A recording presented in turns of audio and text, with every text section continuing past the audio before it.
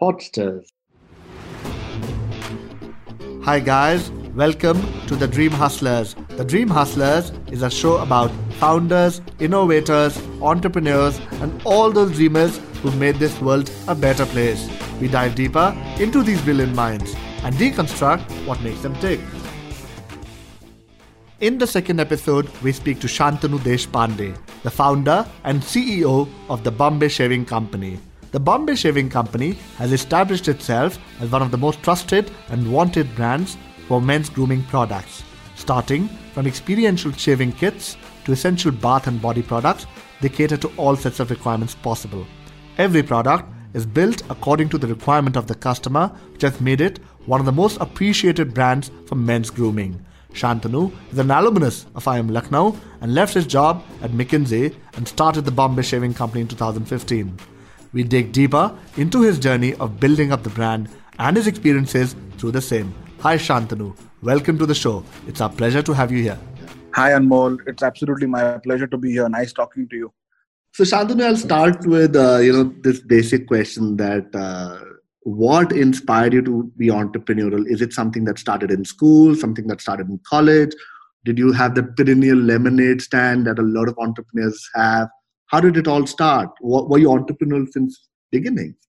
No, not really. I actually, getting into McKinsey from IIM Lucknow was a dream. And even at McKinsey, I loved my job.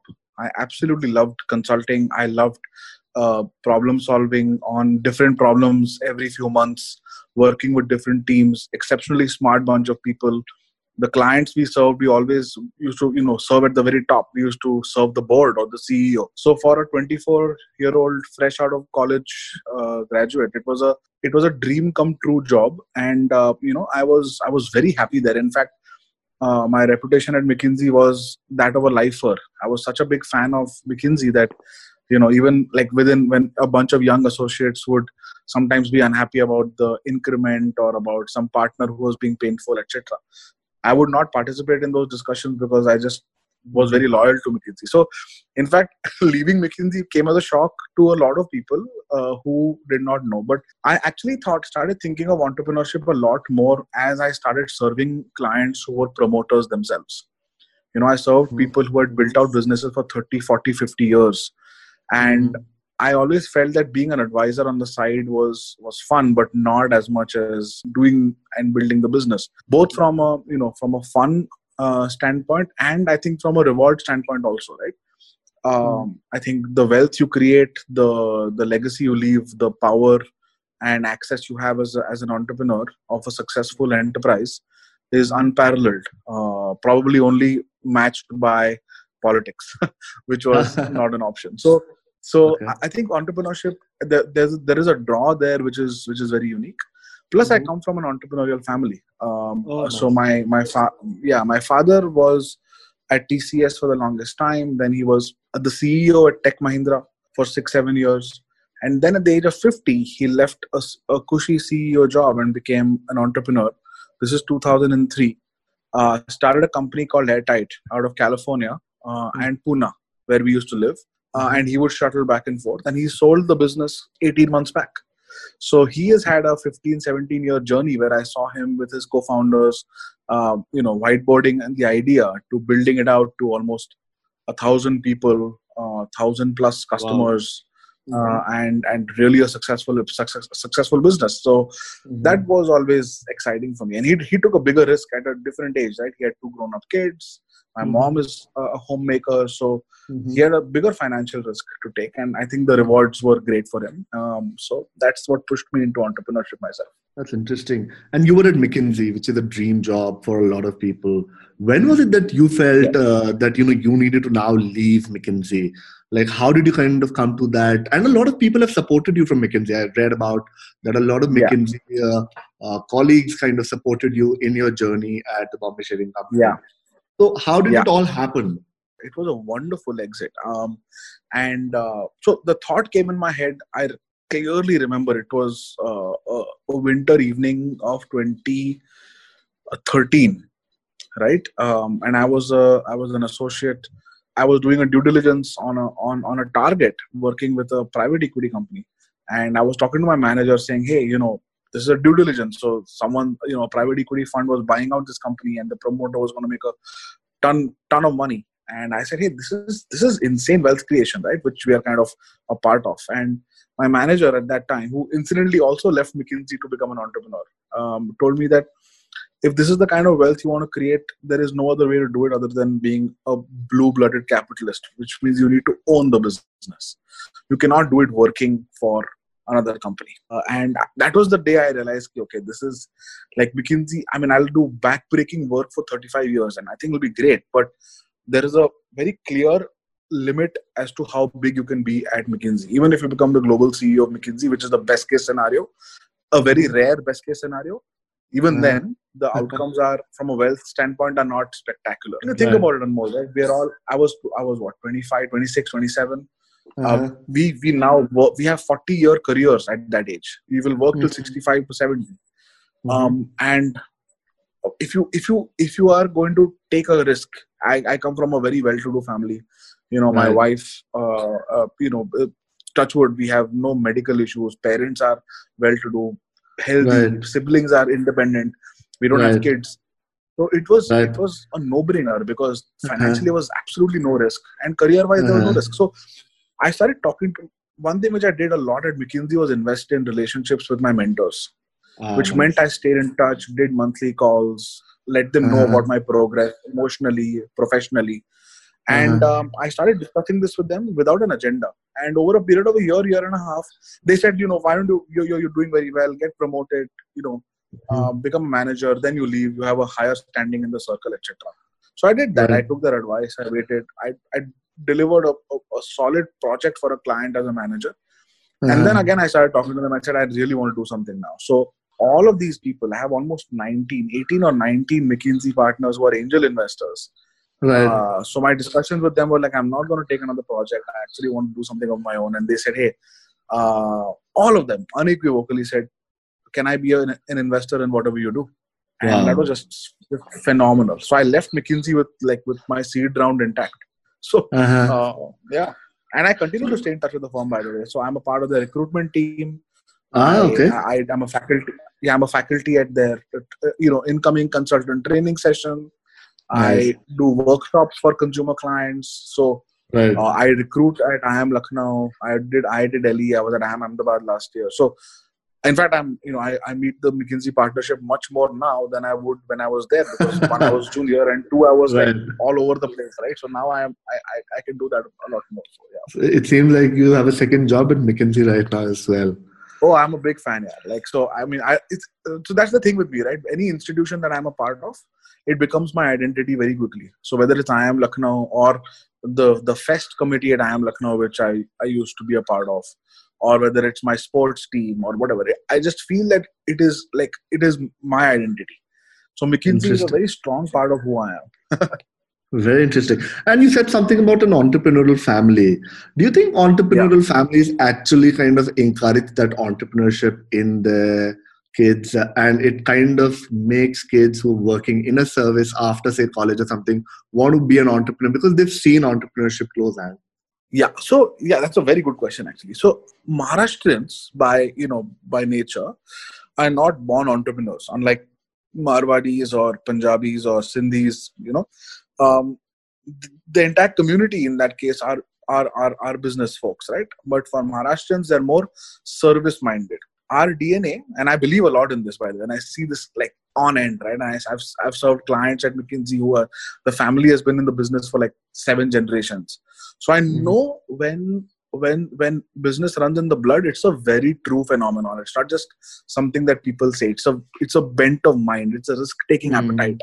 It is the way you think about money, right? I had a friend who was from a Marwadi family, extremely not interested in academics, like absolutely zero, barely used to pass in any subject. But the moment he went into 11th, he took accounts, he aced it. Like he wouldn't study, but he would just ace it was just, he could get it. I saw this in IIM Lucknow also with a few of my Gujarati friends who would just get numbers. They would crack that CFA exam quickly. So I have a feeling that if you come from a business family, it rubs off. Dinner table conversations, the cultural values, the importance of cash, These are all things that kind of play out in everyday life every day, right? So I think thoda sa wo hota hai.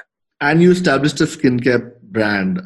You never wanted to kind of be in your father's own business, his own venture. That apparently is very successful, as you Yes. said. Yeah, he's a hard. He and my brother are hardcore techies.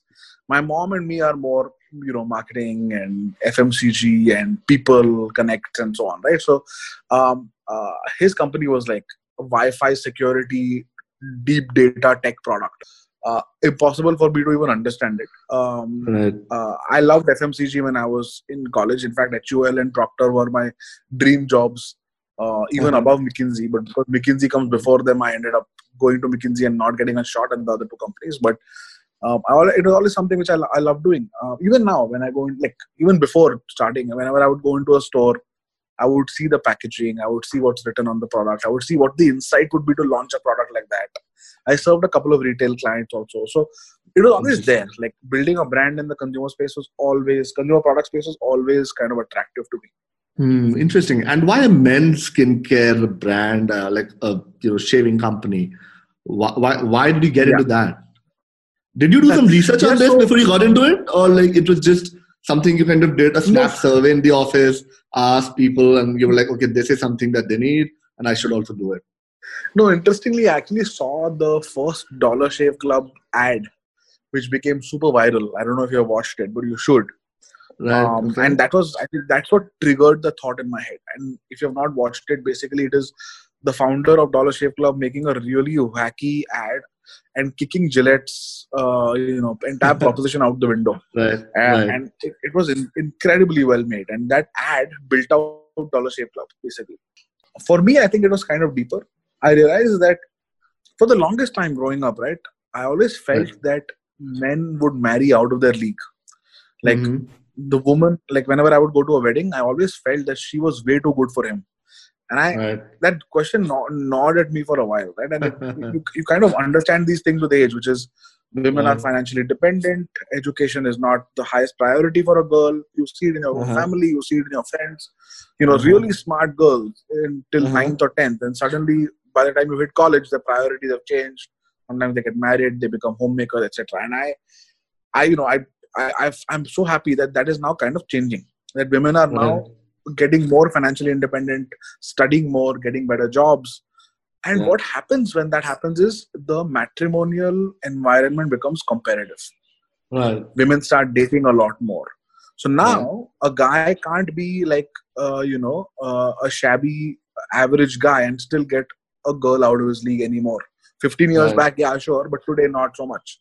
Right. So now suddenly the pressure for looking good, or as they say in today's age, the pressure for being right swiped is very high on men. And they have no idea how to do it. Because for the longest time, women, because the pressure of looking good is only on women, there is a culture amongst women to discuss things openly. Like a mother would tell a daughter, baal mein kya lagana hai, skin pe kya lagana hai, kaun se salon mein jana hai, etc. Or between like two sisters or between three girlfriends, they will always discuss what shampoo do you use, what lipstick brand is the best. But guys don't do that. The father-son relationship doesn't do it much. Brothers don't do it much. Three friends would. When was the last time you and three of your friends were talking about a great hair product? Never, right? So, because culturally it's not a part and it is becoming important, that is a fantastic gap to be a part of. Because the first thing consumer will do is they will go to the internet and look for a brand to talk to them. So we wanted to be a brand to tell men how to look good and feel good. That was the entire thesis. Interesting. So what you're saying is basically it's just more an intuitive sort of a feeling based on a little bit of research that you did here and there, and you felt that this is a product that will have some market. Yeah, I actually used McKinsey recruitment a lot. So I used to go for recruitment every year, even when I was at the firm, right? So 2011 to 2016, I must have visited 4 campuses a year. So that's 20-25 campuses. Every campus, I would take a walk down the boys' hostel and see the toiletries they would keep in their shelves in the hostel. And every year, the range would just keep on increasing. When I was there, it was 1 deo, 1 soap, 1 hand wash, and that's it. That's it. Like a shaving cream. That's it. By 2015, there was anti-blackhead, there was a fairness, there was anti-acne, there were 3 face washes, and I'm like, whoa! Suddenly, like, these are guys in hostels, huh? So they're kind of, Right. and they're still spending money, right? So if you're looking at a young professional in an office, definitely a lot more. So I mean, you get a sense कि यार market में Right. कुछ हो रहा है. Plus Fog was Right. also launching at that time. Plus Right. in the US, Dollar Shave Club, Harry's, Bevel. So when you see an industry moving, you get a pulse check rather quickly. And you started with products which are like very, very traditional. You didn't start with a very Gillette sort of a shaving razor. It was a very different sort of razor that you created. So what went into that? Like, did you focus a lot on design, it seems, because I see that engraving of the brand on the razor. And so you started with that. But why did you start with something like a traditional razor rather than kind of going upstream and trying to launch something like, say, Gillette Mark 7 sort of a thing? Correct. So that's a very good question, right, Anmol? I think so. We struggled with this for the first year. We know the market we want to get into. We know what we want to do, but we don't know exactly how to do it, right? So, so Dollar Shave Club or some of these other companies, right, were able to take on Gillette because of price, right? So they thought that Gillette, you're able to get it for $4.50, which is very expensive for a cartridge. Can we find a global supplier who can give it for lesser, and we can give maybe a 80% experience of Gillette at 50% of the cost? That was the thesis. Let's make no mistake about it. Gillette is an outstanding product. Like, they deserve to be in the monopoly they have. The kind of risks that they have taken, the kind of investment they have made in R&D. Like, I don't, at no point do I feel that they have an undeserved share of the market. It's very well deserved. But these companies like Dollar Shave Club or Cornerstone in the UK could do it because the price was very high. So they found a company in South Korea, got the product in, labeled it with their Dollar Shave Club brand and started selling, and consumers were like, sahi hai yaar, $4 की जगह मेरे को $2 में या $1 में मिल रहा है, right? Maybe the experience is not that great, but it's good enough. It's okay for me. But in India, you get a Mark III cartridge for like $100, which is $1.3. It's not expensive in India at all. So the price point is not a big thing. So you can't beat Gillette on price. The only thing you can actually beat them on is experience. Tell me more about, like, you were building this brand. So you were building another team altogether. How did you choose who would be on your team? Like, what sort of people you would like to have around? Because that makes a lot of impact on how you think. Yeah, I agree. I think initially, so thing is, because before I left McKinsey, right, I had asked 2 of my colleagues at McKinsey, like my batchmates at McKinsey, we joined around the same time, whether they want to be my co-founders. And incidentally, both of them were, they were both newly, one of them was a new parent, one of them was newly married. They had obligations at home, parents to take care of, etc. So they could not join as co-founder. So I was a single founder who, and because I had raised capital, I was able to pay salaries. So I actually got 3 of my friends. One was someone I had managed at McKinsey. One was, a close friend of mine from undergrad, and one was a close friend from school. To come. I said, one guy does design, one guy does procurement, one guy does marketing, and I will kind of process manage the whole thing to death and raise capital and take care of the company financially. So it was 4 of us, and then by the time we launched, we were 7 of us. Today we are almost 150 people. So yeah, I mean, it was an interesting initial group of people, basically friends who got together. My investors were kind enough to tell me how to manage compensation, salary discussion with a close friend, which is not the easiest thing to do. Easiest thing, but it's something that I learned quickly how to do. Yeah. So did you ever kind of feel that, this is becoming too much for me, everything I'm managing, facing this and that? Never. And you ever kind of went through that patch of depression or that patch of a low that, my product is not coming out the way it should? Because you're a perfectionist from what I can hear. So you would always, I don't know, but I can sense that you would always want to kind of create the best sort of a product. And if it's not matching your sort of expectation, you would sort of kind of get into a different zone in the mind itself altogether. So absolutely. We've had complete failure products multiple times. And the thing is, for young companies, right, you always try to balance perfection with speed. Always. And I'm glad you think I'm a perfectionist, but I'm not. I'm actually completely comfortable taking an 80% product to market just to test it out, right?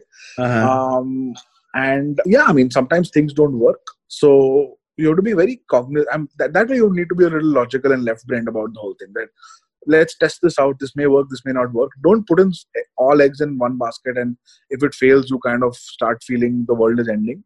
That should never be the case. You should never have super dependence on anything, whether it's a particular employee or a particular team or a particular channel. Like a lot of businesses I see are super dependent on Amazon, which is dangerous because if Amazon stops or for whatever reason the CEO doesn't like your face tomorrow, you're screwed. Or a lot of dependence on a particular product. Like most companies will typically see like their top 2 products accounting for 80% of their revenues, which is how things do turn out. But we try to balance it across the board, right? So failures are not as costly as one might think. As compared to for fundraising, here is one point I do have though. We never raised capital because we wanted to raise capital. We raised capital because we found an investor by chance and the deal made sense. I've never said, okay, fine, we have 4 months of runway left. Now I need to raise money. Here are the 30 investors I want to call and start doing meetings. Never.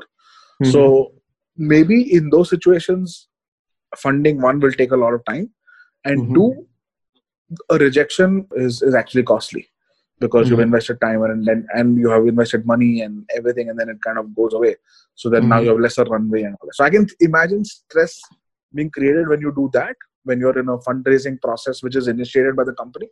But thankfully, we've always been in a position where the fundraising process has been initiated by the investor. So you kind of just played along and gotten the money. It can be different for other companies. I can see that. Very interesting. Leadership is something that you've kind of seen across around you in McKinsey, in your family. What is leadership to you? How do you define leadership today? Yeah, so I think we had a what we call freewheeling chat, which is in this world of Zoom and Google Hangouts. We get people like our investors or even senior folks to come over and give us some advice. And one of our mentors is the global CEO for a large consumer products company. He put this beautifully, and I'll quote him verbatim. He said, leadership is the ability to identify good people, find out what they need to be successful, do whatever you can to help them become successful, coach them into doing the same for other people, and the world becomes a better place. And I found that extremely powerful. Right? Identify good people, find out what they want to do to be successful, help them do it, and believe that they'll do that for others. It's so simple. Another thing he said was, again, I'll quote him verbatim. He said, leadership is the ability to make simple people do great things every day. Oh. And he didn't use the word simple in a wrong, like in a pejorative way. He said simple as in everyday people.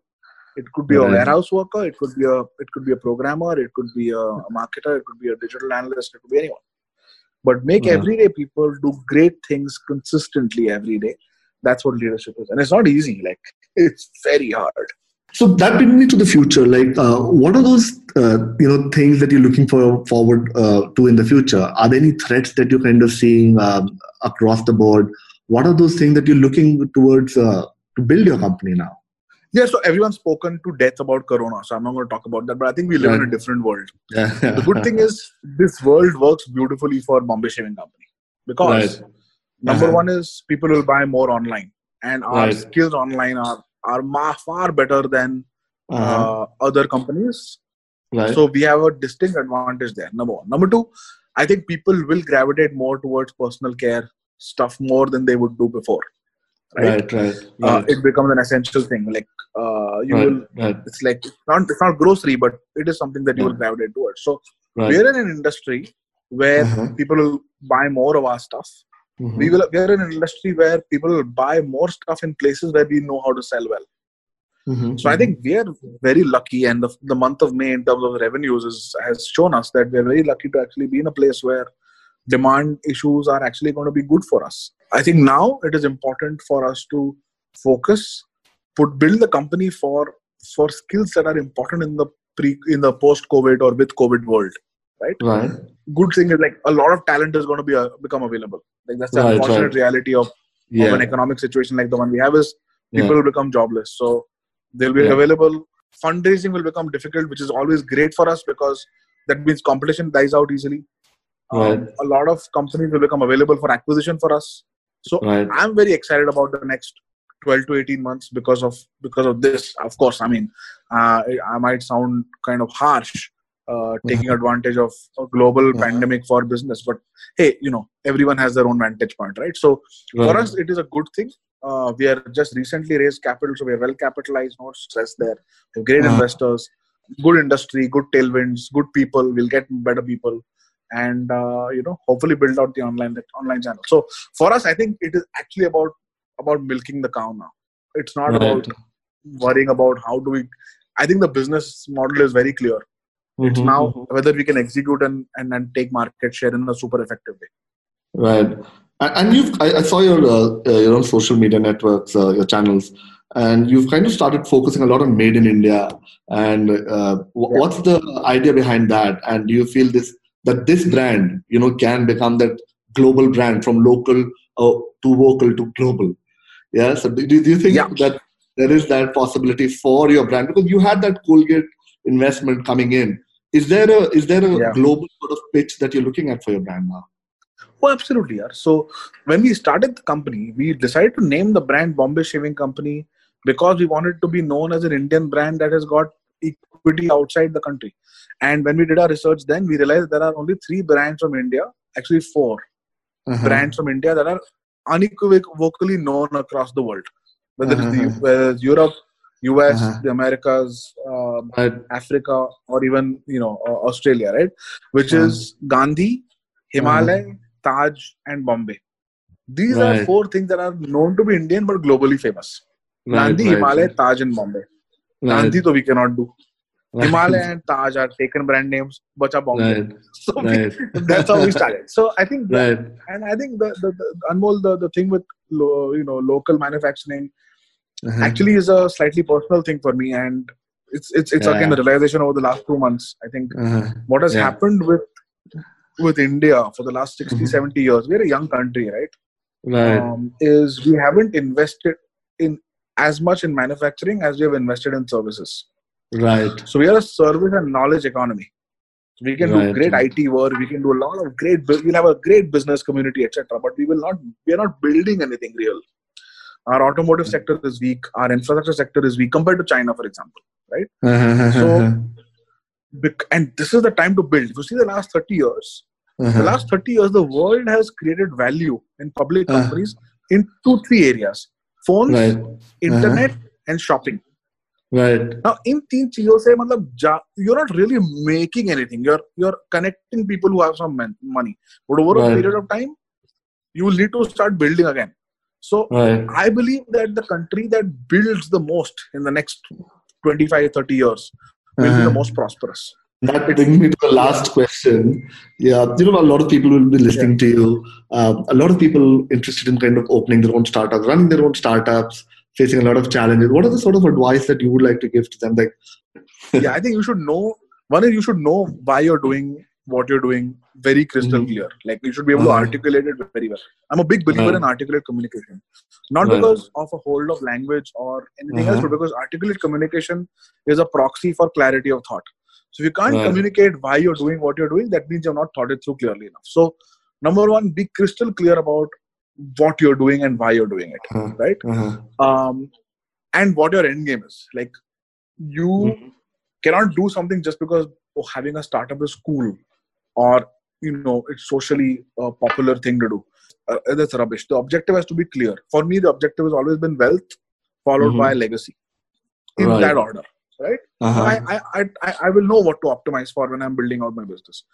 You have to know what you're building out for, right? So that's one. Second thing is it's not easy. Like many people listen to the words entrepreneurship is hard, don't really understand what it is till they do it, and then by that time they're so into it that it's hard to come out of it, and then it becomes just a painful process. So it's hard, it is full of failure. So if you don't have an armor and a resilience that allows you to withstand that, you're going to suffer. A lot of these entrepreneurs nowadays are IIT, IIM, overachiever kinds, right? And who have never seen failure before. So when entrepreneurship brings, like, you launch a product and तुम्हारा कोई sale ही नहीं हो रहा है, या तुम app बनाते हो कोई download ही नहीं कर रहा है, क्योंकि and you're like, hey, I'm the topper at IIM, I'm the boss. How is no one downloading my app? You're two very different things. So people, like entrepreneurs I've seen who kind of don't set expectations clearly enough, find it very hard to deal with the struggle of 1,000 failures till you hit success. So this 2-3 pieces of advice, like, know what you're doing, why you're doing, have an objective in mind, and then be very clear that failure is going to be a big part of your journey, irrespective of how good you are. Thank you. That was really inspiring, Shantanu. Really engaging conversation. In fact, I would like to kind of go on and on. But with that note, I'd like to end. And to know more about Bombay Shaving Company and its products, do visit bombayshavingcompany.com. Do leave your comments of this podcast on our page, Podsters, and stay tuned for our next speaker. And thank you, Shantanu, so much for coming on our show today. Thank you. Thank you, Anmol. Totally my pleasure. Thank you. This podcast has been produced by Podsters. Content editor Praneet Kaur. Podcast production manager Prakshal Jain. Sound recording Advanced Telemedia.